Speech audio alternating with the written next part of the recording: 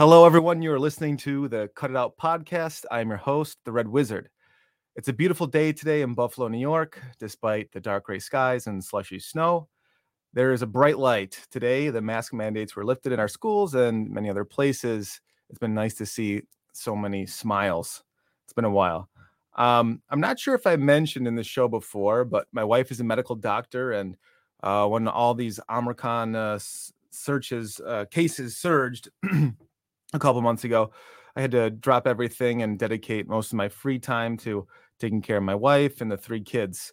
I'm so grateful things have calmed down, and we had company over at our house for the first time in probably 2 years. So it's been good. So I took a little time off, all the while still dedicated to my artwork. And while I was busy and not posting a lot on social media, it gave me a lot of time to kind of think about the intentions of this podcast and my artwork and in general. And I've decided, I feel like the most important thing an artist can have is a great attitude towards their work. And by this, I mean the actual act of working, the daily actions that we take to complete our visions. I wanted whoever it was going to be, I wanted my next guest to be someone who I felt had a fantastic attitude towards their work and had a good work ethic. And I decided that my friend Adam Krutinger would be, in my opinion, the best person that I personally knew to have on the show. Adam is a talented artist and performer, and he is what I call the puppet master. He makes puppets. He recently hit 100,000 followers on his YouTube channel. And my collage friends, don't worry. Adam uses lots of knives and things to cut with. So we're going to be cutting it out just the same. So let's bring Adam in here. And I'm super excited. Here we go.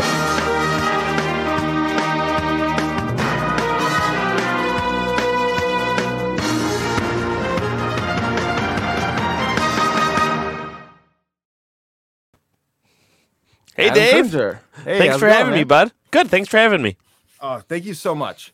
And Adam, you are the reason that I created this podcast. I remember. I was ordering all this equipment while sitting in a hospital room as Michelle had either just given birth or we were waiting. We weren't even moved to the room that you go in, afterwards, where you take it easy for a couple days. So I was texting you, calling you, and I ordered all this stuff on Amazon. No, I remember exactly. And I'm familiar with that process too, because of course I just went through it 3 months ago again myself. So yes, you did. Yeah. It's one of those things. It's one of those times where you have no time, but also it's hurry up and wait a lot, that kind of situation, right? Exactly. But perfect. No, I'm so glad to see it's up and going, and I've watched a whole bunch of your episodes, and it's just wonderful to watch you grow. Thank you. And speaking of growing, you recently hit 100,000 followers on YouTube, so congratulations. Thanks. That's huge. Did they send you a plaque in the mail? I do. I have my plaque. Yes, I do. That's awesome, man. I should grab it a little later, show you. That's cool. I wonder if that's going to be more relevant than an Oscar soon. Well, not the 100,000 subscriber one for sure. It's weird. It's one of the I said it in one of my unboxing video. The threshold, there's such humongous jumps. So you get the first one, the silver, for your first 100,000 subscribers, and then the next one you don't get to 1 million. And I mean, 1 million is a humongous difference. And then the next one after that is 10 million, and then the next one after that is 100 million. So it's just the gap just is forever getting larger and larger. So, and that's part of why I did my unboxing too, because I realize the chances are this is the only unboxing for an award like this we'll be able to do. How big can a puppet channel get, right? So, I don't know, man. Maybe if one of the next Star Wars movies, if they use a gigantic, marionette rancor or something, maybe millions of people are going to want to know how to make that or something. Yeah, hopefully So- Star Wars stays relevant. It doesn't seem like it's necessarily happening. As a Star Wars fan, I say that. As a fan, I still love it. But So, before we get into the nitty gritty of your content, and as we're talking, I'm realizing like just how smart you are about social media and how to use it. And I think it's the name of the game right now. So I think our listeners are going to get a lot of good info from you. But I want to kind of go back to the beginning. Well, what makes you tick? Because you, as far as I could tell, and we talk at least once a week, you work on your puppets and your projects every day. I've even seen you live stream while building a puppet while also holding a baby. yes. And I think the T-shirt said something about puppetry at the same time. So what makes you tick, man? What gives you this drive? You know, it's one of those things. I think it's something a lot of artists can relate to. Like, if you're a true artist, making art is not a choice. It's an outlet. It's like, it's, again, to be cheesy, it's like breathing in a way. If I go, I literally can't go like a week without working on something. If I wanted to, if my life depended on it. And the reason why I started the YouTube channel is it kind of, not that you need an excuse to make art, but it's nice to have a reason. So I kind of started doing the YouTube as a way of two things. Number one, to hold myself accountable to keep making art every day or as much as I can. Sure. And then and giving myself a schedule of releasing a video at first every other week. So it gave me a little bit of time to edit and whatnot too. And also just being able to share whatever I'm doing with the world and hopefully, get some other people interested in it too. The puppetry, that is. Yeah, I think that's the one cool kind of helping hand that social media can give you, is it does make you accountable, right? One of my favorite quotes for work ethic is Tony Robbins said, if you want to be great at something, you have to be able to measure it. Right. Yeah. So it's like, if you have an Olympic athlete, the reason why they get there is because they're measuring every, damn calorie, protein, sprint, everything. And social media, even if it's a daily post, when I started my Red Wizard collage as a project, I knew I didn't have the laser focus that you had. I had to kind of literally rein my ADD in, that wanted to do 500 things at once. And so I told myself, I'm only going to make collages for the foreseeable future. And I'm going to try to post one every day to Instagram. Yeah. So, well, one thing I just want to pop into and say, like, yeah, as you can imagine, as most artists can, it may look a little bit more organized on the outside than it actually is. In the same way I have, even though I produce something every other week, and now I'm trying to do it every week, there's a lot of things still on my table.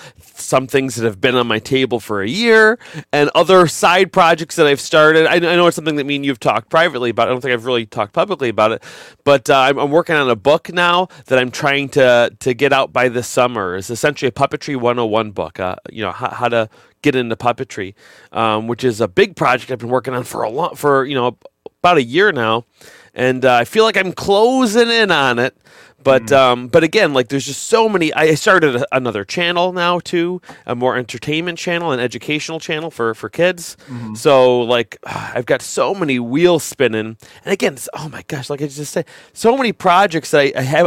I have half a puppet sitting over there. I started like a year ago. Mm-hmm. So I'd like to. And again, when I say that too, like, when I say it looks more organized on the outside than it does on the inside, that's not on purpose. Like, I'm not doing it to hide things that I'm not doing. It's just a matter, I don't know, man. It's just, the grass is always greener on the other side. Well, it seems that you certainly do have momentum, right? Because even if you are working on a puppet and you put it aside for a year, you're still keeping the wheels moving, right? and maybe not specifically on that project, but like you you're mean moving, as in my shop, things are just like the still dynamo's coming out. going. Yeah. The My buddy, dynamo's and then first of all, I love that quote that you mentioned about the way I've heard it said is what gets measured gets done, which I think is very true in a lot of things. It's a business better, mindset as well. But my other buddy, I forgot the exact kind of quote that he says for it. My buddy Brian Seppi tells me, I forgot where he got it from, is like, in order to get more ideas in, you have to let more out, right? Like Yeah. to make room for new ideas and new projects, you got to get projects off your table and out of your head. And sometimes that's easier said than done, which is why sometimes, even though, some of these projects they've been working on for a long time, it's nice to get some of these smaller accomplishments done too. Like I just built a puppet for a local theater production, and they called me. They said, we need this little puppet. I was like, oh my gosh, I do not have time to take on another project. Mm-hmm. I don't want to hanging over me. But the thing that actually was appealing to me usually comes off as a negative to most people, them saying they need it by this weekend. So it's like, well, I can't let this project drag. So you know what? I'll just take it, whip it out in a day or two, and then I've got content. I worked on this local community theater project, which I'm passionate about. Not only local things, but local theater as well. So it's something that was able to check a couple boxes for me and make me feel more productive, even though taking that project was literally forcing me to procrastinate from something that I probably actually needed to be doing. I understand. Yeah, well, you reminded me of two things. One of the things that you helped me with the most recently was you introduced me to Seth Godin's idea of project debt. Yeah. Right. Just like you could have a financial debt where you're kind of, what they say, debtor is slave to creditor, something like that. So if you sign on to too many things, then you could be stretched thin. Or in my case, both of our cases, we have so little free time, being working full time, having our artwork and our families.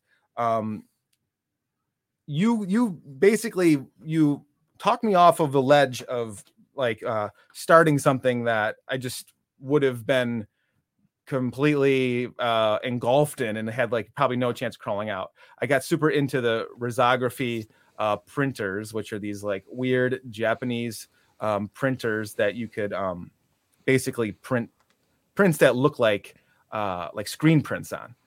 And I was like, Adam, this is great. All I got to do is sell this many prints and this printer's going to be like free. And then I'll be able to do all this stuff with it. And then you're like, well, you're going to be basically worrying about, making ends meet on this printer. And you're not going to be, making your artwork, which was true. And that article you sent me about Seth Godin's project, that was super helpful.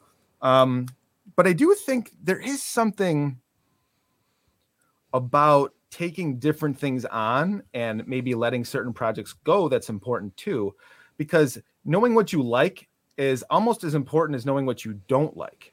Yeah. Right. So I might start a project and I'll be hyped about it, and once I get going, I might just really not enjoy what I'm doing or how the project is turning out. And I do think it's important to just let things go, or maybe just put on the back burner, even if it's years. Just be like, you know what? I'm slowing down because I'm trying to make this work. Yeah. Or I'm like, I don't even want to go in the studio because I'm trying to make this work.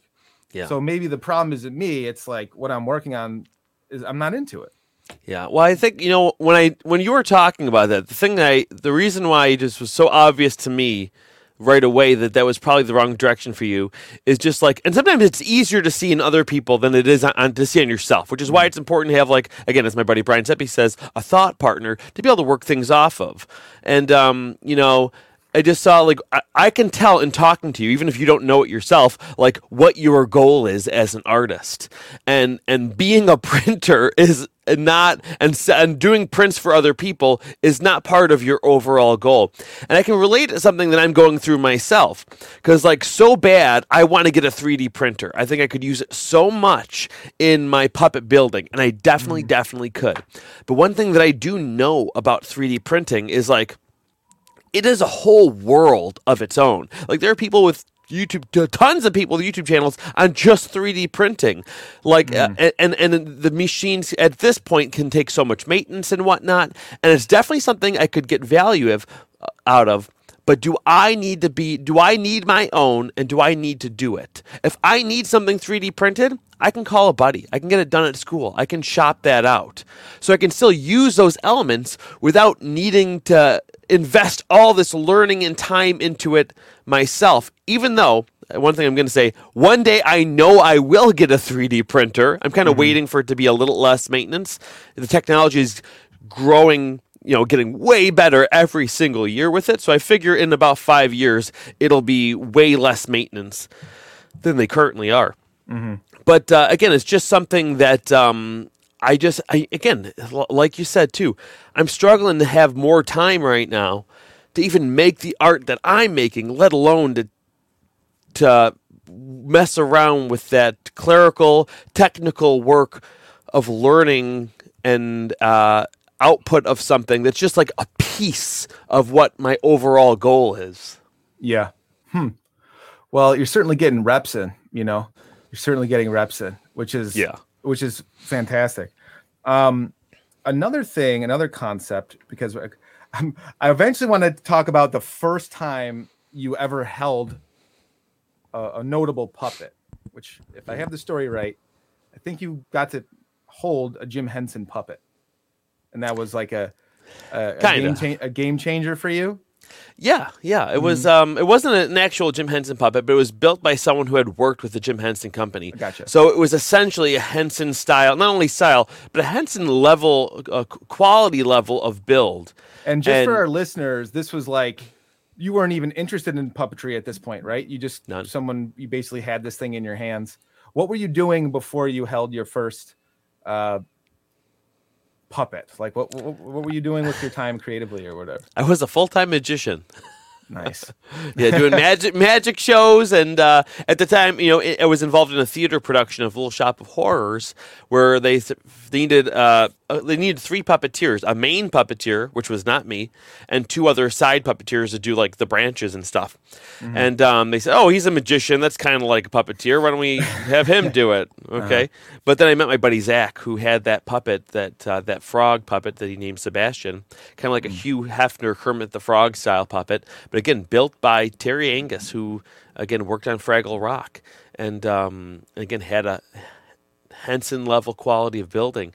And I saw this thing in my hand. You see them on TV. I never thought, I knew they were puppets on Sesame Street and Fraggle Rock, but they just seemed like live cartoon characters. Like I never looked at those characters and said, somebody made that. No, they're just like characters that are alive. But seeing one in my hands, I was like, wow, immediately just like hit me like a ton of bricks. Like, somebody made this. This is art, and I want to be a part of this. That's great. And then from that moment, it was 2008, I never looked back. Started making puppets that weekend. And then, yeah. So was it like kind of looking on the inside of it and seeing like the components, or what? Not even. I did do that eventually. Yeah. I did do that eventually to kind of learn, see what kind of techniques were being used. But it wasn't even that. It was just a matter of holding the physical thing in your hand, It was just surreal. Because, again, you only ever see it on TV. It's imagine like holding a cartoon character, It's like you can't even do that. But this is the closest thing to being able to do that. And then just seeing it in your hands, right? It's like, wow. Like, there's a screw inside of here. Like, what? Like, it was just surreal to me at the time. So that was in 2008. And when did you start making like consistent YouTube videos, sharing with people like how to make puppets? Would you say like originally most of your content was sharing like puppet building and like stuff like that? No, not necessarily, because I wasn't. I was mostly. So I started making puppets right away, and at the time, my main, I would just post them on Facebook. And I think at the time, Facebook was less for like putting any videos up. It was mostly just photos. So I just like take a, mini video of a process, of a puppet partway built, and then film that and throw it on YouTube so I could share that link on on Facebook. But then I just get lots of people asking me questions on Facebook, like, "Oh, how did you make this? Like, this is so good. Oh, what fur did you use? What this? How did you do that? Where's the pattern?" Getting all these questions, and it was just, I was grateful for it that people were interested in the work, but it was so many. It was also, honestly kind of annoyed. So I was like, you know what? People keep asking me how to do this. Like, I'm going to make one video on how to make a puppet. So anytime anyone asks me, I don't even have to like respond. I can just get the link, send it to them. Boom. This is the technique that I use. Done. Just be able to, essentially save more of my time. I don't want to be answering people's questions all day. I want to make puppets. Yeah. So I made one video. I think that was 2012, 14. I don't even remember. It was a while ago. I think at this point it was like 6 or 7 years ago. And I just made the head. And I made that video. It took forever. A lot of editing. Oh my gosh, it looks so different. It's in this very room too. Posted it and then just forgot about it. Completely forgot about it. Never finished that puppet. All I made was the head, And then like 2 or 3 years went by, and I looked back at that video, and it had like over 200,000 views on it. I was like, wow. Whoa. That's kind of a lot. And looking at all the comments, people like, how do you make the body? Where's the body video? Because it was just the head. Where's part 2? I can't find part 2. I've been searching all day. So I was like, oh boy, I never finished that puppet. And I couldn't finish it because I didn't even have the head anymore. I was like, you know what? And at the time I got a new camera and I got a new editing software too. And luckily I enjoy the process of, filming and editing videos. So I was like, you know what? I'm going to start again, make a new series beginning to end. It was actually the making of this green puppet here. Ended up being 22 episodes long. Wow. Videos ranging from anywhere from probably about 5 minutes to 12 minutes each.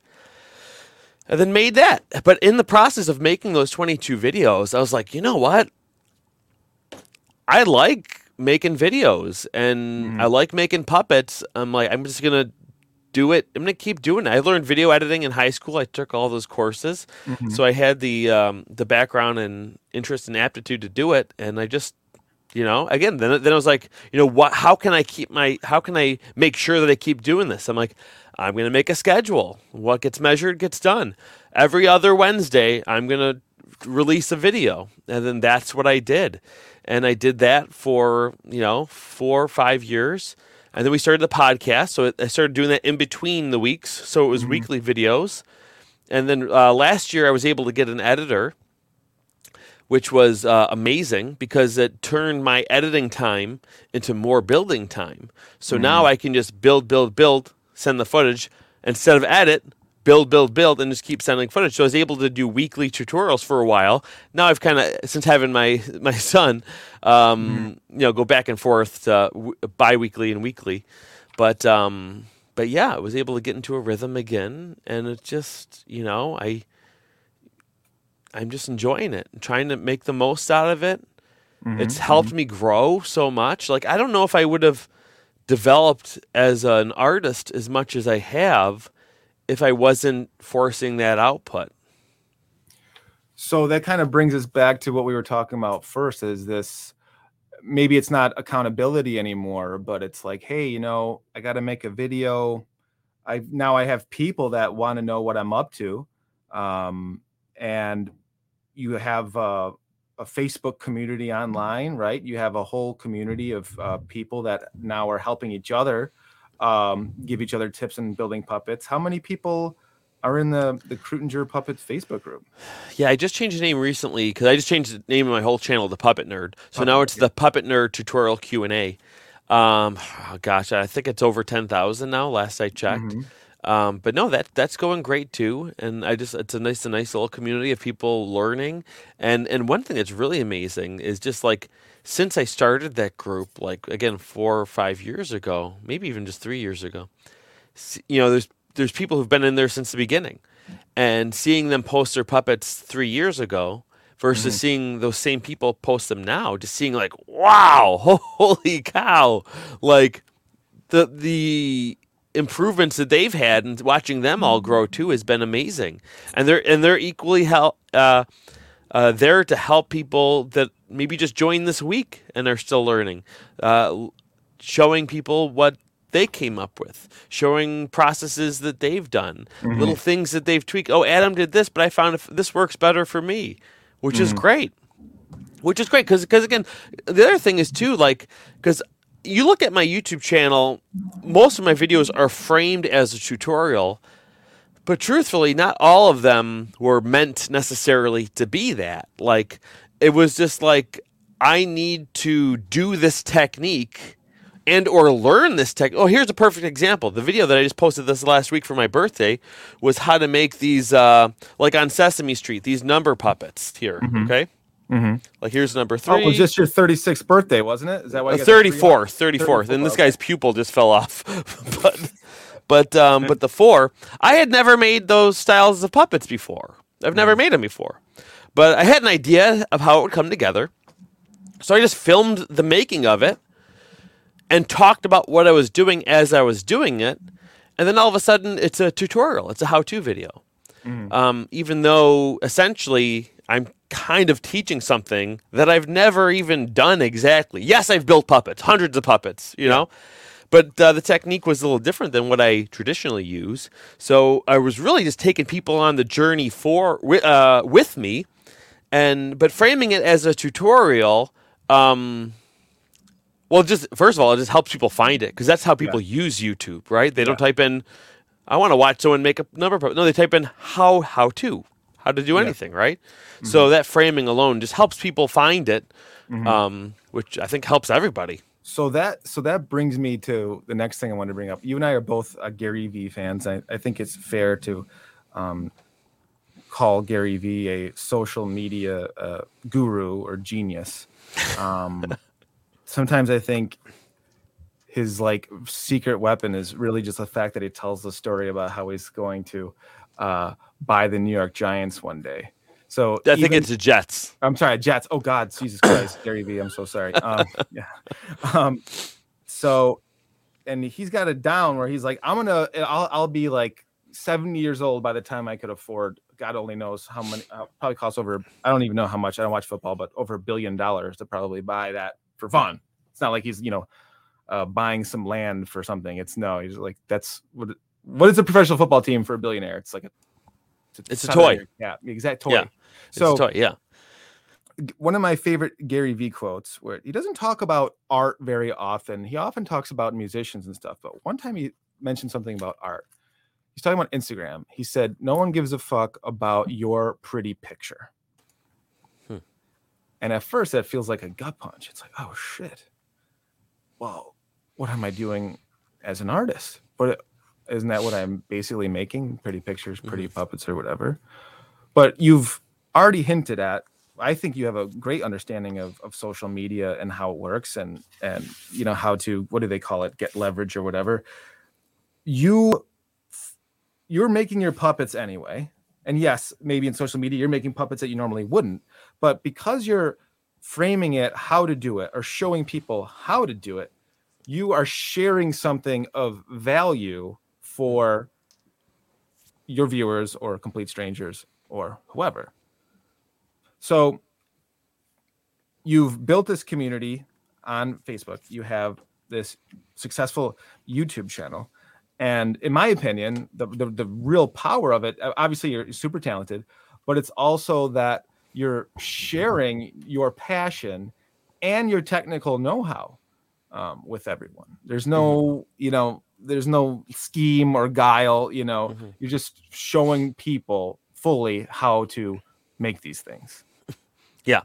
Yeah. Oh my gosh. Yeah. There's so much to say about that. First of all, what I'll say is like, I think Gary Vee is great. I know he gets a lot of flack and I think it's a lot of people that are just kind of mostly taking him out of context and, or they see a clip where, cause sometimes he says things to an individual. A lot of his videos are like talking to an individual because he just kind of records his life and puts it out there as far as his business life and these interactions. So he'll give someone a specific piece of advice, like you need to hustle, you need to do this and that.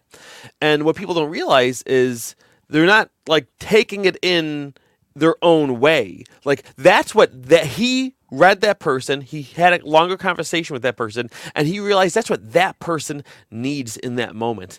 And a lot of people take away that he's saying that for everyone always. You know, his one of his main things is not like try to get rich and hustle. It's about doing, his overall message really is like, find what you love, and if you're passionate about it, you can probably make a living. Not make like be a millionaire, he's not saying, but like you can take something and your hobby, and probably if you do it right using social media and putting yourself out there, you can probably make $40,000 a year. Maybe you can make $60,000 a year, a very modest living, instead of working a job that you hate. You know, that's kind of his overall message. And that's one thing that I do like about him. But like you mentioned, Seth Godin. So I don't really listen to any one person. I just listen to a lot of things and take out of it what I get. But one thing that I think has helped me the most in being able to grow whatever this puppet nerd thing is kind of like, not to say it like it's going to sound the wrong way, but like I wasn't really trying to do anything. Like I was never really, I do like it when people watch the video. I like it when I get, what was that? You made that clear when you like just posted the head video and then you didn't even look at it. And then like 2 years later had 200,000 views. Right. Yeah. So yeah. You proved that already, that you weren't trying to, you know, take over the world. Yeah, but you could justify that he is now, because look, he's doing this. Oh, the Venom movie came out and he did a Venom puppet. You know, let's look at that. I got that right here. Oh, do you? Yeah, yeah, that's right. You know, because like you look at that, but again, like if honestly, I mean, again, people might not believe this. Honestly, if I'd make that anyway. You know, I mean, look at this room. Look at all the things I've made for years. Like, I'm just really doing what I want to do, and I'm just sharing it with people. And as far as social media goes, I think that's what helps people grow more than anything. There's an authenticity to just doing things that make you happy. Like, honestly, if I was truly trying to like get some sort of algorithm and try to get more and more followers or money or whatever, there's a lot of things that I'm doing that you just wouldn't do. You know, it would be, you know, again, because all I'm really doing is filming every project that I do, and then just putting it out there. That's pretty much all that I'm doing. And I think part of what you could have been making YouTube videos about anything, about cryptocurrency. Like you could have been making YouTube videos and content that would have definitely generated more like, you know, money for you, the pay-per-click thing. But not only that too, but like part of what helps is just this compiling factor of doing it every week. Because maybe, let's say you like 2 people each week discover my video, and if they like it, then they come on this journey with me, and the more they watch, the more likely they're probably going to watch another one. Maybe not everyone, but another one. You know, I was just thinking about it the other day. Like, think of it like going on vacation, right? If you think of a video, sitting back on the couch or on the john, watching a YouTube video, letting time pass, in a way, it's a little bit of a mental vacation, right? Sure. And for a physical vacation, if you're going to go on a vacation, Mr. Wizard, who are you going to go with? Are you going to go on a vacation with a random person you've never seen before? Or are you going to go with someone that you know? Someone that I know. Someone that you know. Someone that, you know. I mean, I've had fun with them before. Maybe I'll have fun with them again on this little trip too, right? Mm-hmm. So I feel like the more, from that standpoint, the more you put out, the more people will be familiar with you and your work, and the more likely they're going to go on that little mental vacation into your videos as well. You know, there's some, in a way, you're almost building like trust with them in a way. That if they see your video once and it doesn't waste their time and they enjoyed it, they'll go on it again. I get so many comments of people saying that, like, I've never made a puppet in my life, and I'm never gonna make a puppet, but I love watching your videos anyway. You know, and that's the other thing too. There's a whole industry of people watching things get made and they never do it. It's called the Food Network. Okay, the Food Channel. Even how it's made, shows like that. Yeah. I'm never gonna get a point. factory make a crayon. Okay, a crayon factory, but it's really interesting. It's really interesting to watch crayons get made. You know, how a bottle of toothpaste gets made and filled. Like people just like watching things. It's strangely satisfying watching something be made. You know, and even if you're never gonna make one, I think you still learn something. Sure. Yeah, that's the crazy thing about the social media technology in general is it's like very easy to share anything. And TikTok, when that really exploded, I think made certain things that maybe were always cool, but really weren't like a pop culture cool again.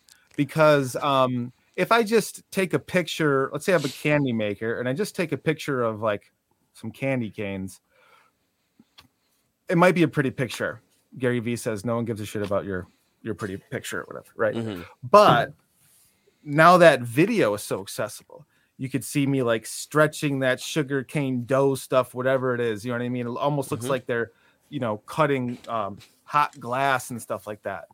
Skateboarding got huge because like video, seeing the simple glide, this kind of satisfying content thing, it's available for everybody. Yeah. So you and I, when TikTok first came out, were hitting it super hard.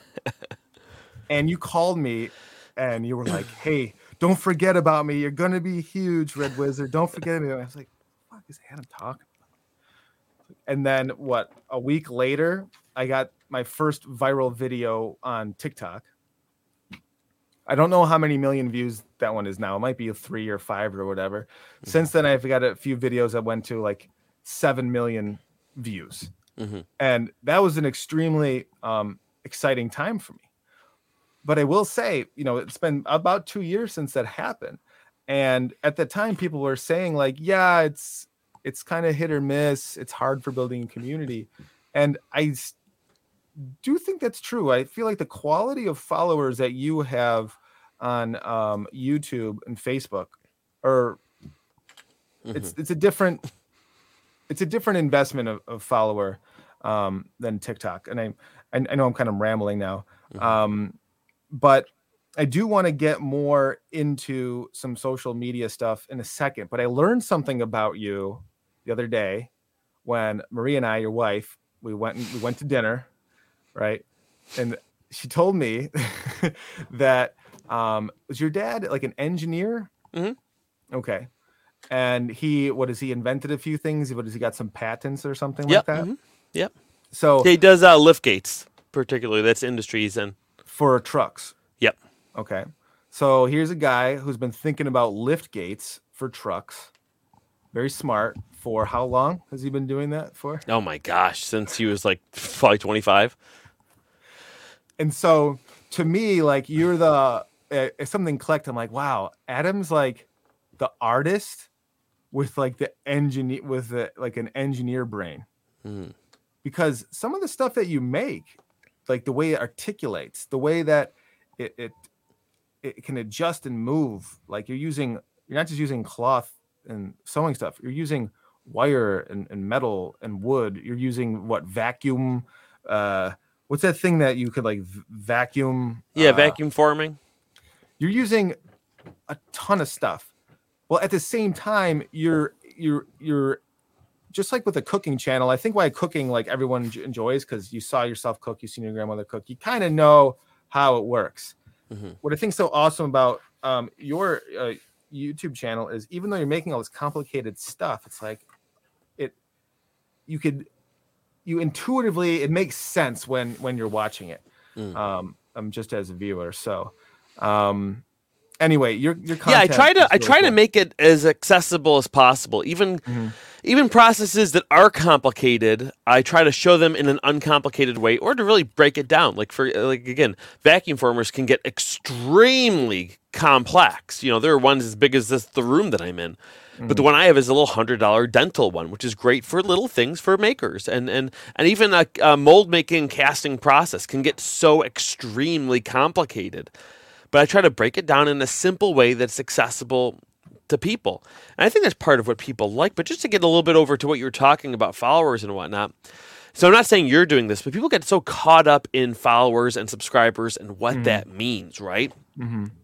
And I think part of why I have the outlook that I have on social media, and why I say, when I say, I mean, like, again, I value everyone who follows me, and really, and more so the people who are part of the community and in the groups and into the comments and having a conversation. That I really value. The number, even though I acknowledge it and I'm grateful for it because it's other people, it doesn't mean what people think it means. Because, like, followers, like, what does it mean to be a follower? Like, and to follow something, you know? And to subscribe. Like, what does all that mean? So, like, in my head, all these things mean different things, and they also mean different things in different platforms. For example, on YouTube, to me, a subscriber isn't, like, I have over 100,000 subscribers. Every video I make doesn't get 100,000 views. No, so how much are they following me if my recent one that I posted only has 10,000 views, right? I didn't even hit my whole audience. Not to mention, if I look at my analytics, it'll show me a certain percentage of the watchers that aren't even subscribers. So a subscription on YouTube is really more of a bookmark, the way I see it. It's like someone bookmarking a page. It's them saying, hey, I got value out of this, and I want to be able to find this later, so I'm going to hit subscribe so it shows up for me sometimes so I can keep tabs on it when I want to go back to it, right? Although, of course, there are the people that are there to watch every single day. So it is a little bit of both. But the percentage, like, you only truly capture, I would think, I mean, if you're lucky, like 10% of the people that are really there every single time right away. But then again, I have one video that just hit 1 million views that I posted last year. So again, that should show you how far outside of your audience they can go. But again, then you look at something like TikTok, because followers on TikTok are not even like followers quite on YouTube. Some people probably use it as a bookmark. To me, on TikTok, a follower is really more like a like. Like, they'll hit follow if they like it. And also, like, I find myself on accident following pages on TikTok that I never thought that I followed, just because of the interface. Like, I think double tapping will automatically make you follow. So it's like how much of it is accidental, and not to mention, again, it is kind of like a bookmark in that when 99% of people, when they go to TikTok, where do they go? The For You page. They go to the For You page, right? You just let it wash over you.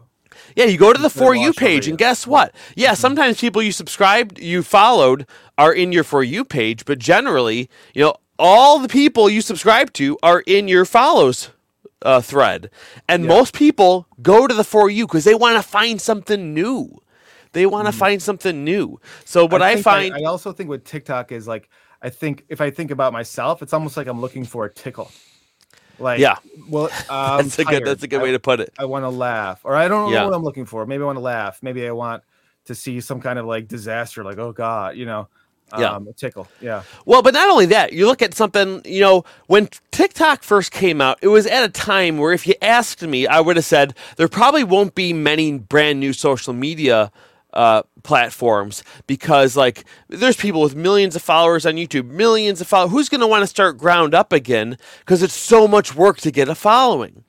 But what TikTok did is, like, well, let's do something where it's easy to get. I mean, so many people, there's people who have Instagrams with maybe 10 followers, but they have 2,000 followers on TikTok, because the algorithm is kind of made to allow everyone to have a certain amount of success on it. Not to say everyone's going to be famous. You get a shot. But not everyone. It's not even that you get a shot too. Like, it literally, if you just keep doing it, something like we talked about with your video, that your first video that went viral, you never in 100 years would have guessed which one it was. Never. Never in 100 years could have ever guessed what I was doing was going to work. Yeah, exactly. But that's what it does. Is TikTok found, hey, if we make it easy for people to get a modest following of even a couple hundred or 1,000 people, everyone's going to want to use it. It gives Yeah. everyone that taste. And if we give a lot of people that taste of getting something with a lot of views, they're going to keep coming back. And it really took advantage of that psyche, whereas like Instagram makes it kind of hard to get a really big following. I feel YouTube like makes it very hard to get a big following. like Instagram, TikTok is made it easy. Mhm. Easy if you are any level of what do I want to say? I almost want to say competence, but that sounds a little bit too harsh.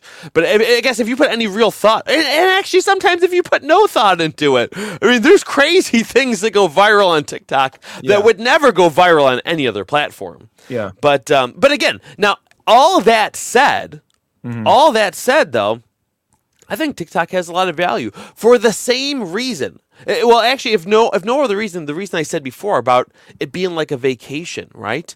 Whereas it's just, even though TikTok has expanded its audience much more. I mean, look, there's old people like me and you on there, right?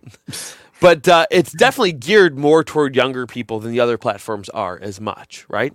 So, like, me putting things on there, there's probably young people that discover me on TikTok that migrate over to my YouTube to see my pillar content. So it's just another way of people saying, like, or if they just happen to randomly find me on Instagram or YouTube, it's a matter of like, oh, this guy's familiar. I saw one of his TikToks. And then that familiarity makes them want to subscribe and or go on that mental vacation and watch another video. So it's just really about, again, which is one of Gary's main points too, of just going where the attention is. Sure. So again, like TikTok, I don't even have a big following. TikTok is, I think, my smallest following anywhere that I have, especially with my mentality of essentially follow being the value of a like on TikTok. It's definitely my smallest. But there's still value in it because it's a different. Again, here's another example, like Pepsi Cola. Okay, why would Pepsi say we're only going to sell our soda at Target? Right? Why would they do that? They don't do that. They sell it at Target and Walmart. That actually happened. I couldn't think of a single. No. I mean, they don't. They want to go where people are, and they know there's people at Walmart and there's people at Target. There's a lot of people like, oh, I'm only going to post on Instagram. I'm only going to post on YouTube. Like, there's different people at both. Some people go to both. Sometimes if Walmart's closer, I'll stop there, even though the Target's more my preference. I'll just do whatever I need to do. So like. Go ahead. I kind of want to look at the bigger picture here, because one thing I think you're really good at is what you're doing is explaining the nuance of all this different social media. And so, in my opinion, you look at social media as being like all these different tools in the artist's arsenal, right? And so, for example, you described TikTok to me once as the backstage pass, or like a look behind the scenes, right? Yeah. Because if you're building a 20-minute video on how to build a magical dragon or something like that, you can't make a 20-minute video on TikTok, and you're never going to ask TikTok, you're never going to type in TikTok, how do I build a puppet? How do I fix my sink? Okay, you will do that on YouTube. So you described TikTok as like the back, a peak backstage, right? And a playground. A playground. So what do you mean by like? Well, hold on. So let's just hit at some of the other ones, or at least bring them to the table real quick. So we talked a bit about TikTok. We've talked about YouTube. We've talked a bit about Facebook. I guess to summarize, Facebook to me kind of seems like they almost like seem to have like replaced like the blog in a way, or like people's homepage. It's kind of a place where things collect. It's almost like, well, okay, so then there's that. I want you to hit on all of this if you want to. No, yeah, definitely. I'm ready. There is Twitter, which we've talked about. It's kind of like Twitter is almost like you're at this massive cocktail party and you have a chance to kind of like whisper in anyone's ear. Whether or not they're going to respond to you is another thing. You have a very active, very awesome blog, puppetnerd.com website. That technology's been around a long time. Are we missing any things in the arsenal? I don't think. Did you mention Instagram? Well, we haven't talked much about Instagram. We haven't talked much about Instagram and like the way it works and followers and stuff like that. I feel like, and I know some of my other collage friends feel like it's kind of going nowhere. My 2 cents is that I think most of the eyes are on TikTok, or something else, and some of the evidence is that both TikTok and YouTube try to like ensnare you into like watching their short version videos, right? If you end up watching TikTok, Instagram Reels, I never know how I got there. But all of a sudden, I'm like, isn't that funny? Like, oh, wait a minute, I thought I was on TikTok. Exactly. No, that's funny. Yeah. Well, here, I'll go on for a little bit then.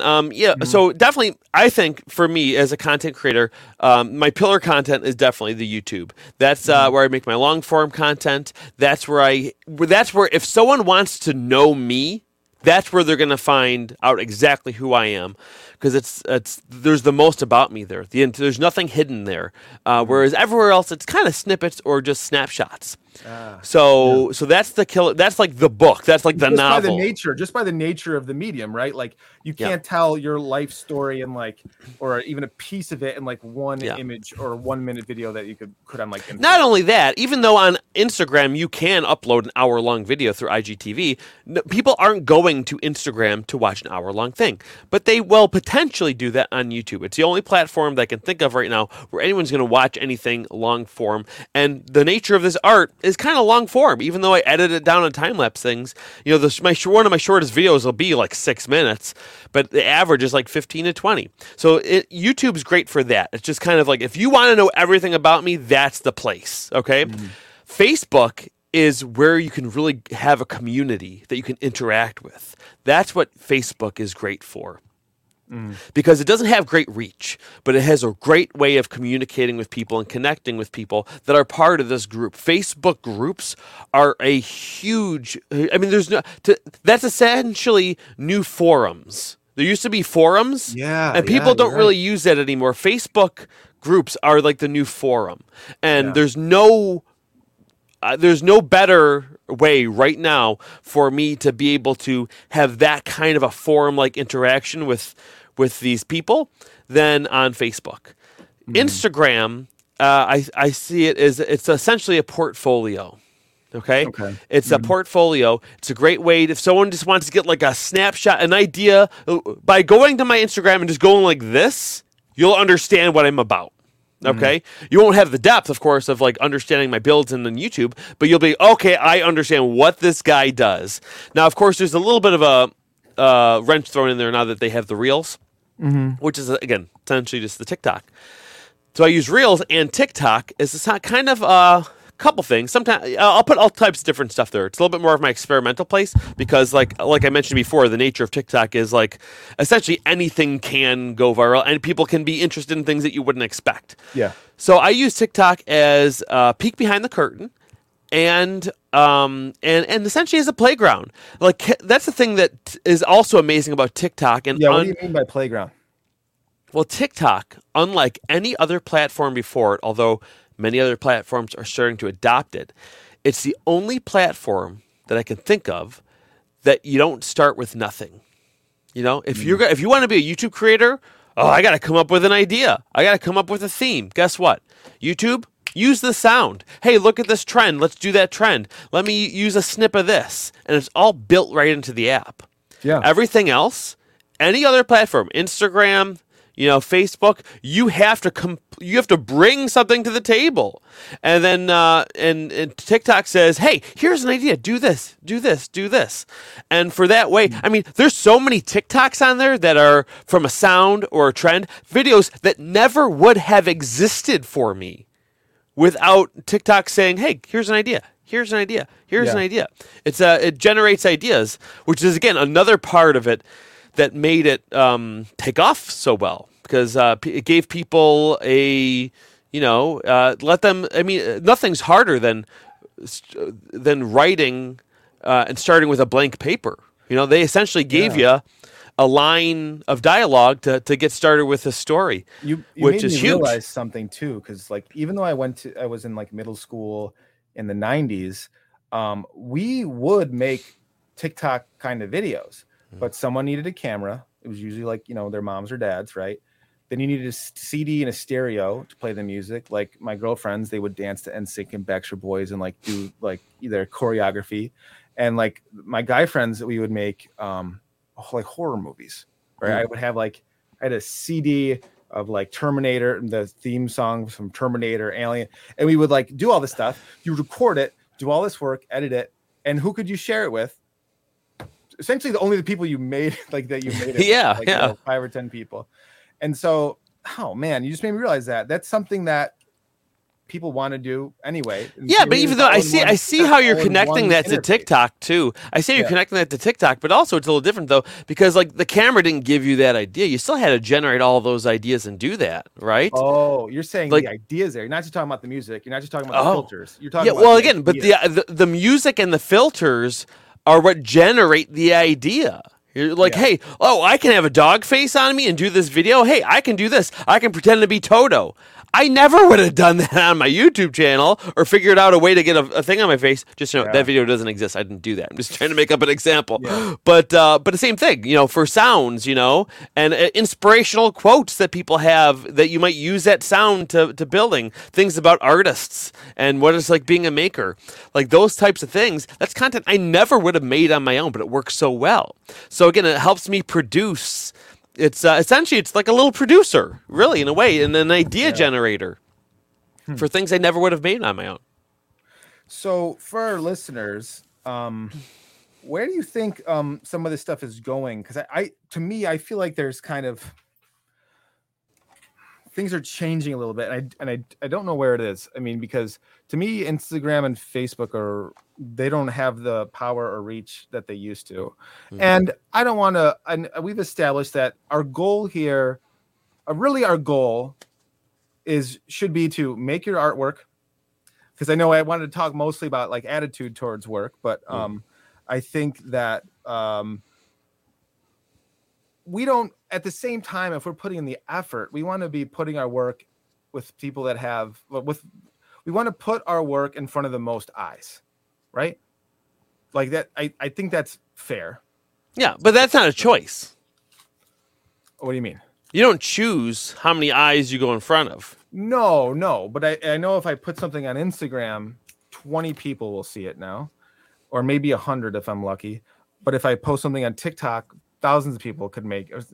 Oh, yep. See, this is why we talk, Adam. You're making me realize this. Yep, you're flawed thinking, man. That's not right. And again, especially like the value of those views versus here, because again, all these algorithms, all these platforms too, they count a view. Do you know how much a view is? Them watching 3 seconds of your video counts as a view. We're gonna have a podcast all about right attitude towards work, Adam.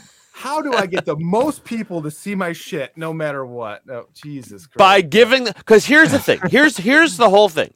Yeah, and I think I've said this to you before, and not to be confused with what I said a minute ago about followers. Like, what is a follower? Literally a follower. What does it mean to be a follower? Not on social media. A follower. In order to follow something, it has to be moving. Okay? You can only follow something that's moving. If something's not moving, you can't follow it. That's why I make weekly videos.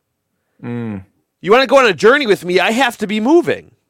You want to follow me, I have to be moving. So many people make 10 videos and be like, oh, no one's watching. This isn't working. And then they stop. You didn't give it enough of a chance. And if you've made it for a couple of years and it's still not working, then maybe reevaluate a little bit. But like, you can't follow something that's not moving. And the best thing that's going to keep you motivated as a creator is not paying attention to it. Okay? I don't often look back and be, how many people are following? Oh, shit, And even not only that, First of all, when you're beginning, it's depressing to look back. Oh, there's like nobody back there. Okay. Yeah. And even if you, and I'm not saying I'm at this point because I'm not, Mm-hmm. but I can imagine having millions and millions of followers, and you look back, you're like, oh my god, I can't be in charge. I'm not even. I don't feel like an adult yet. I can't have all this responsibility. You're like, you kind of have to an extent, put your head down and just do what you love. Just do what you love and just do it. Again, it sounds so cheesy and corny, but like that is the secret sauce. That's the mustard jelly right there. So you put me onto that concept. I can't remember who wrote the book. That was all brilliant, by the way. I'm going to pick a little highlight from there for the beginning of the show. You put me onto the idea or the book. I can't remember who wrote it. Start with why. Oh yeah, Simon Sinek. Yeah, yes. Another one. Again, like Gary Vee's great, but like if you want, like Gary Vee is like, again, I like him a lot, but he's like the candy. He's like the dessert of like learning how to like work with social media, and because that's what it's all about. Is why, and Simon Sinek, I would say Simon Sinek and Seth Godin, like that is your meat and potatoes right there. And then like Gary Vee's more like a dessert. Like that's, I'm sorry. Go on. Start with why. And so quite literally, if you ask yourself, why are you doing what you're doing? And that author uses Apple as an example of how like their computers aren't necessarily better. Their computers cost more money. And when they advertise or when people buy their products, it's not about, we have 1 million gigabytes of RAM or whatever. It's just a motto, think different. I got a picture of John Lennon. John Lennon probably owned a computer in his life. Yeah, not even when they were the size of a room. I like to think different. I like John Lennon. So I sat down one morning and I wrote down like, why am I doing what I'm doing? Like, why did I make Red Wizard Collage? And I had to come to terms with the fact that I literally said, I'm only going to make collage because I knew that's what I needed to do in that moment. I still love collage. I felt like I was good at it. That's one of the reasons why I chose it. But I knew I needed to rein in my own like ADD and scatterbrain, and it was the perfect decision. I don't regret that decision like at all. But as I'm typing it, start with why, I'm like, wow, man, my why just seems like not that great or whatever, but it helped me realize like I started only making collages for the reason I just said, which is like, dude, you got to focus, right? I made myself focus for probably, I only made collages for maybe 2 years. Okay. Yeah. And that was amazing for me because I learned how to teach myself how to make art. I learned how to use all the social media. I learned how to make myself accountable. Okay.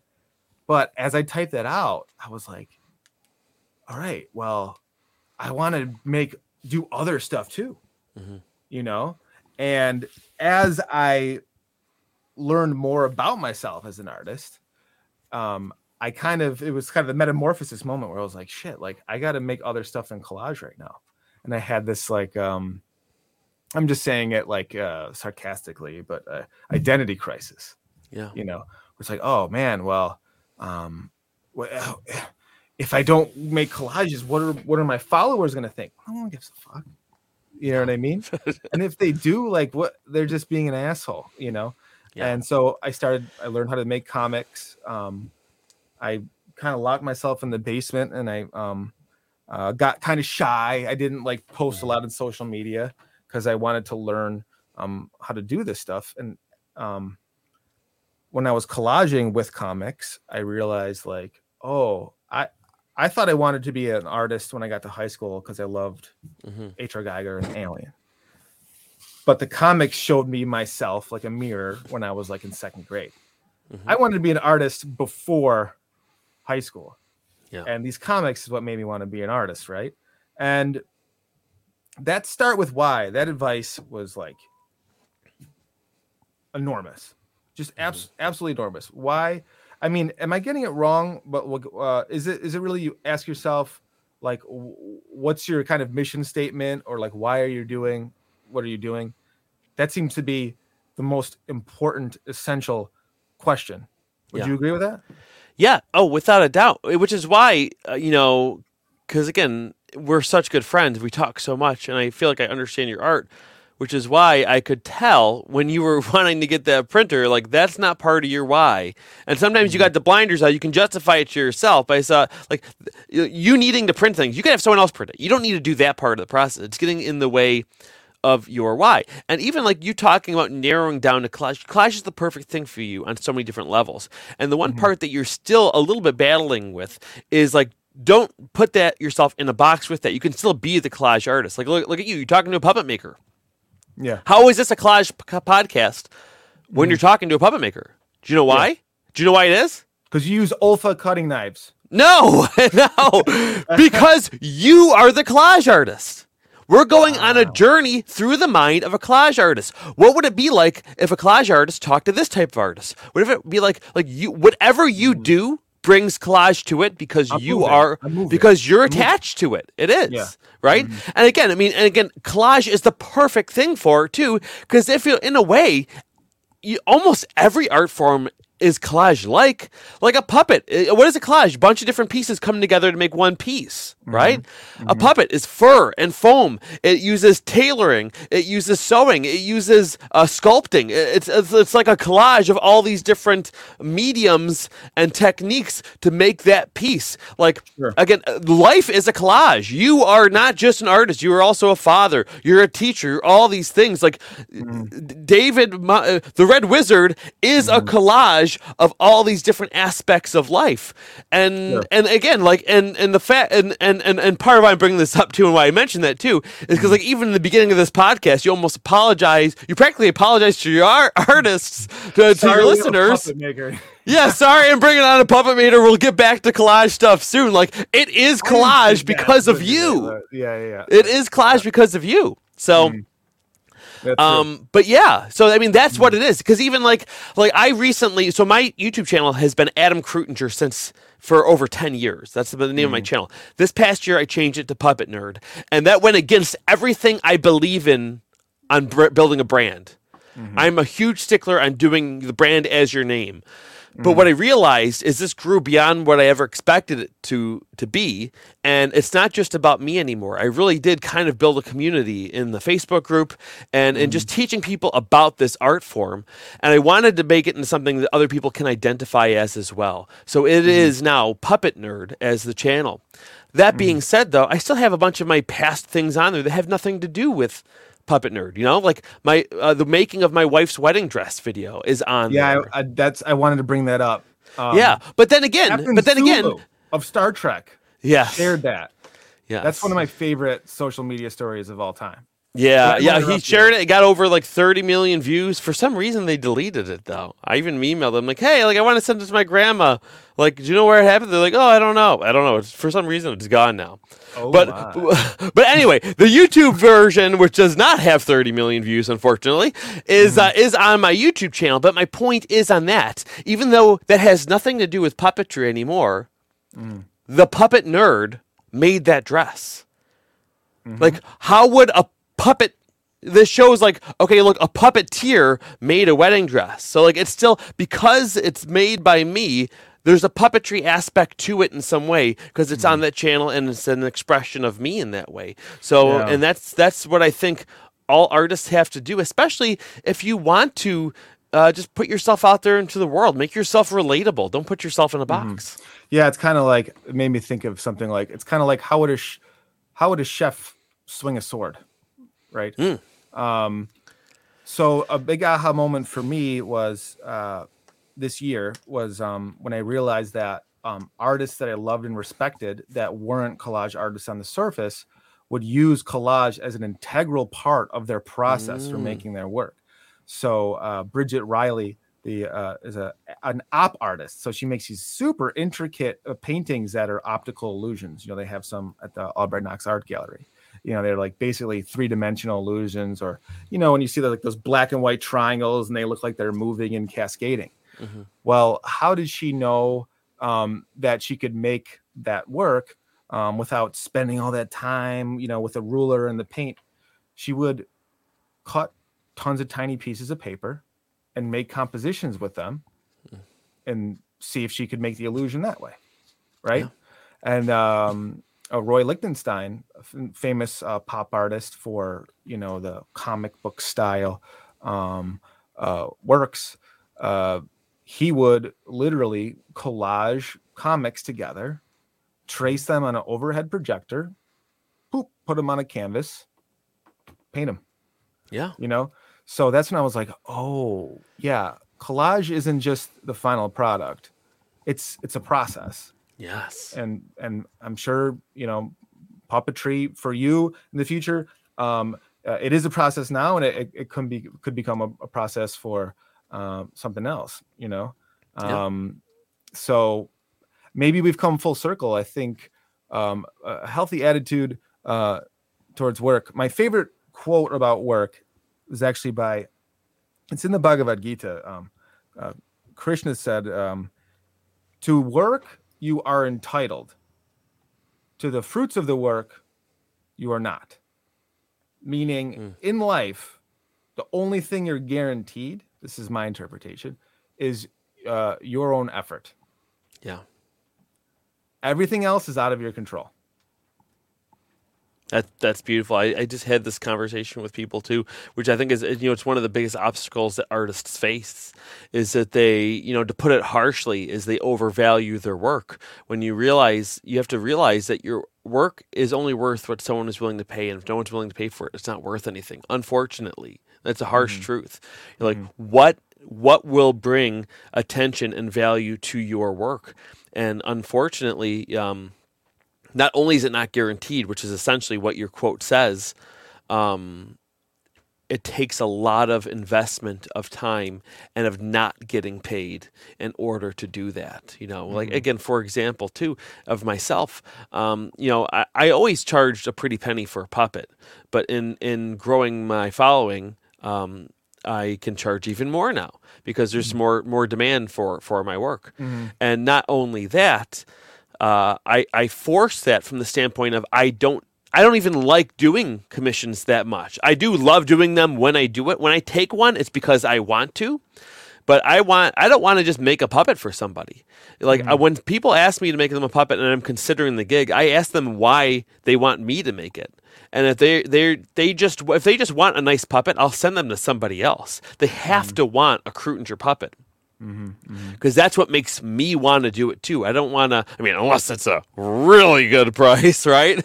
There's always that price that'll make you do it no matter what. But but even just for like my regular rate, like I have to want to do it. Okay. Yeah. Otherwise, I'd rather just make my own puppet for myself, add to my collection here, okay, and make videos for everyone who wants to watch them instead of making a puppet for this individual, because I guess it's just not where I am as an artist. So many people want to just make art and sell it, make a puppet, sell it, make a puppet, sell it. Like, no, I want someone to want my work. That's what makes me. That's what makes me excited as an artist. That's cool. And if nobody wants my work, I make it for me, and that's what I'm sharing with the world on YouTube. Yeah, I know something that I struggled with. I don't know if you've struggled this with, but especially when I was leaving college, and you study other artists, right? You study other writers and thinkers and stuff like that. I think for myself, over identifying with my art. And I see that a lot in social media, something like that. It's like, well, I am a painter. I'm a collage artist. I'm a writer. So then you start thinking, well, like, what does that make my personality? Well, and then you kind of put yourself, into this box, and it limits the work, you can do for yourself. Right. Yeah. Like if you basically said you want to make work for yourself, and I don't want to quote you because you said it very well a moment ago, but like, you also are not closing yourself off from being like, oh, Trident, you want a bubblegum puppet? Yeah. That's not me, but if the price is right, and then I'll do it, Yeah. And that's not a shallow thing at all. That's you being open, and that's you being like, hey, now I've brought the Trident bubblegum puppet into the world, and you learn something from it. Right? Well, that not only that too, but like, yeah, you're right. I can see someone taking what I just said there of something being for the right price, of that being kind of a shallow. But the reason why it's not, if I'm taking on a project that I don't want to do just because it's like a buttload of money, it's because that money will allow me to make more of what I do want to do. Yes. Right? It'll give me a little bit more freedom. Okay. And also, I mean, really, I've got a family, to take care of too. So let's say if I get 50 grand for a puppet that I don't want to make, I'm now excited. Like, what price made me excited to do this puppet that I don't really want to do? Like, that excites me because that's going to give me a lot more freedom to do more. Like, I can get a new machine. Sure. I can invest into a nicer camera for what I'm doing. It'll allow me to keep doing what I'm doing even more. Sure. And for all the youngsters in college, how much is a year of your tuition at school right now? It might be 50 grand, right? Yeah. So, I remember I was getting a tattoo and I was paying for that tattoo as an artist. And I remember being like, I don't like charging for my art. I was only like 20 at the time, 21. And he was like, dude, get paid for your art, because when you make money with your art, it's just going to help you make more art. Yeah. And that was the first wallop on the head. Yes, that's true. But one thing I'd warn people of is to don't get tricked by that. That can't be why you're doing it. Some people get too caught up in it. And that can't be why you're doing that. That just has to essentially kind of, be the bonus. And that's the thing that's so frustrating. So many people want to make a living from the art that they're doing. And I think that, first of all, I think people say it, and if it came true, they'd realize it probably wasn't quite what they wanted. Yeah. I may have told you this before too, but like I mentioned earlier, I was a magician before I was doing this. And I learned that with my magic career because I was a full-time magician doing gigs all the time. It was a great job. I got to just pretty much work on weekends when my friends were working 40 hours a week. I was working like 4 to 8 hours a week, making the same, if not more money, charging for my shows. But it got to a point where I was, again, taking gigs that I didn't want to do because I needed the money. And it started to make me fall out of love with that performing art. But that can go for any art, for making art. Just doing too many commissions, taking on projects that you don't want to do and aren't passionate about, and or hate. That's not going to make you fall in love with your art more. Yeah. It's not going to make you fall. It's going to make you resent doing the thing that you loved. Sure. Right? I've been there before, man. I was passionate about garden design. Yeah. And I eventually hated it because I was sweating bullets, dude. I would wake up with my heart pounding, being like, holy shit, I have so much to do. I'm broke. Right? Like this design, that's like it's a creative gig. Like Starving Artist is not it's a real thing, man. It's a real thing. And even the jobs that you take on for more money, those could be the ones that bite you in the ass even harder. What allowed me to grow my art and to be able to charge more was saying no. Saying no to gigs that I didn't want to do. It made me have to charge more for the ones that I did want to do, and it made me not resent what I was doing, saying no. However, you have to make sure you're in a position where you can say no. And that for me, that was having a day job. And I am an elementary school teacher like you, an art teacher. Yeah. And that allows me to say no because I'm not over a barrel for that gig and that money. You really don't want to put yourself in a position where you need the money for the art that you're making, because I love my day job. And I remember a friend of mine was like, thought he had this idea in his head of what an artist just wants to be a free spirit. Like, oh, you probably hate getting up in the morning and the schedule. I was like, no, man, I love it because I am the free spirit artist. And if I'm just left in the void, for myself at least, it's very hard for me to have discipline.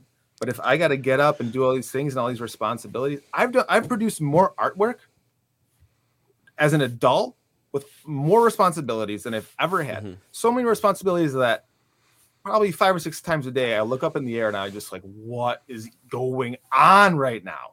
That's what Yeah. having toddlers is like. You know what I mean? No, you're right. But I'm And what- doing more now than I was. I wasted my 20s when I had plenty of time, you know?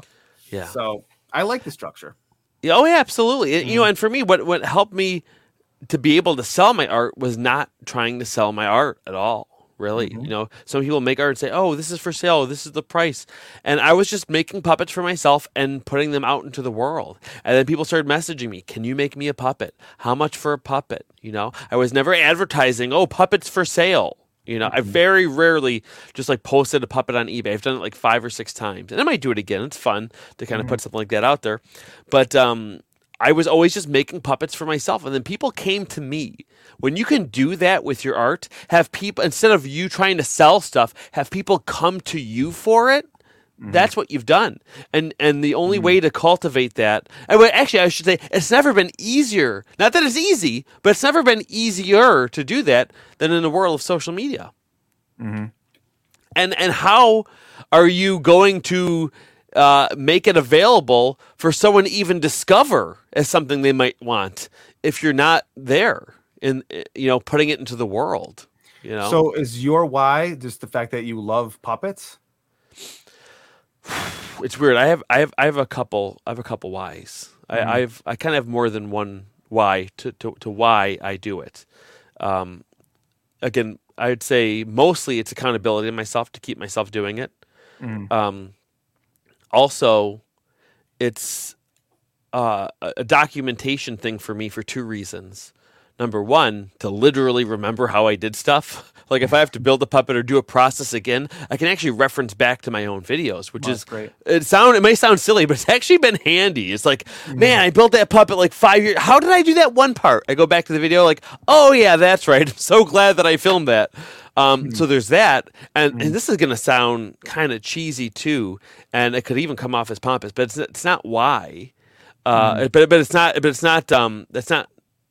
that's not my motivation for it. But even just like kind of like a legacy thing to my family, you know, having kids, you know, and my kids are hopefully, or maybe perhaps if they want to have kids of their own eventually, and their kids may have kids, you know, and you know, it's just now they can just see what I did and who I was. And even though it's just a matter of you know, documenting my life in a way, and to me one of the most important parts of my life in a way, like no one really, I think, looks back and says, man, I wish I didn't have so much footage of my family, right? Or I wish I didn't have so much footage of my dad. I wish I didn't have so much footage of my grandpa, right? Yeah.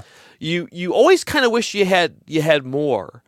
And I that's something that I think about, because like so my birthday was just 2 days ago. Yeah. And my grandpa posted a picture saying that you know, my grandpa is Ernie, which is my son is named after him. Everyone thinks it's named after the Ernie from the Sesame Street because of what I do. There's been Ernie Krutingers for over 100 years. But my grandfather posted that you know, my great grandfather Ernie Krutinger, his birthday was actually the day after mine. He was a leap year baby. And he would have been 102 this year. And you know, there's some photos of him. There's not one video of him. Like, it would have been just cool to know who he was. I know about him. You know, I know he worked on the first rocket belt. He's got pictures in the museum from being part of that team. And there's even a clip of him on Mythbusters, which is really cool. Your grandfather helped build rockets? Your great the rocket, kind of like a jetpack, but it's technically called a rocket belt. There was a different type of technology. Whoa! So yeah, you don't just have liftgate genes in you, or you have there's rocket belt. more. You got rocket belt in your DNA. Yeah, we got some rocket belt in the DNA too. Yeah, family of engineers and stuff like that. Gosh. So and I'm a puppet guy, right? That's hilarious. But again, just like even my grandma too, and everyone, and what about their parents? I don't even know their names. Yeah, you know, I could talk to my grandpa. I should talk to my grandpa, find that out. But like, I don't think you can. Again, like I just said, nobody. I think very few people wish they had less footage of family and history. And this is, even though this is mostly just one part of it, it's clearly an important part. Sure. And it's doing. But again, it's not just doing that. Otherwise, I wouldn't be doing tutorials, right? I'm not doing a tutorial for my great grandkid that I'm going to have. But the fact that they can see what I was doing, I really think that that's important. That's cool. To a level that's probably almost unhealthy. Well, and if you only had 10 videos, though, I'd be like, it still wouldn't be a very good picture of it'd be a better picture, but than just a photograph, but it wouldn't be a very good picture of who you are. I think that's a good place to end it if you want. I think that's kind of a beautiful thing to consider.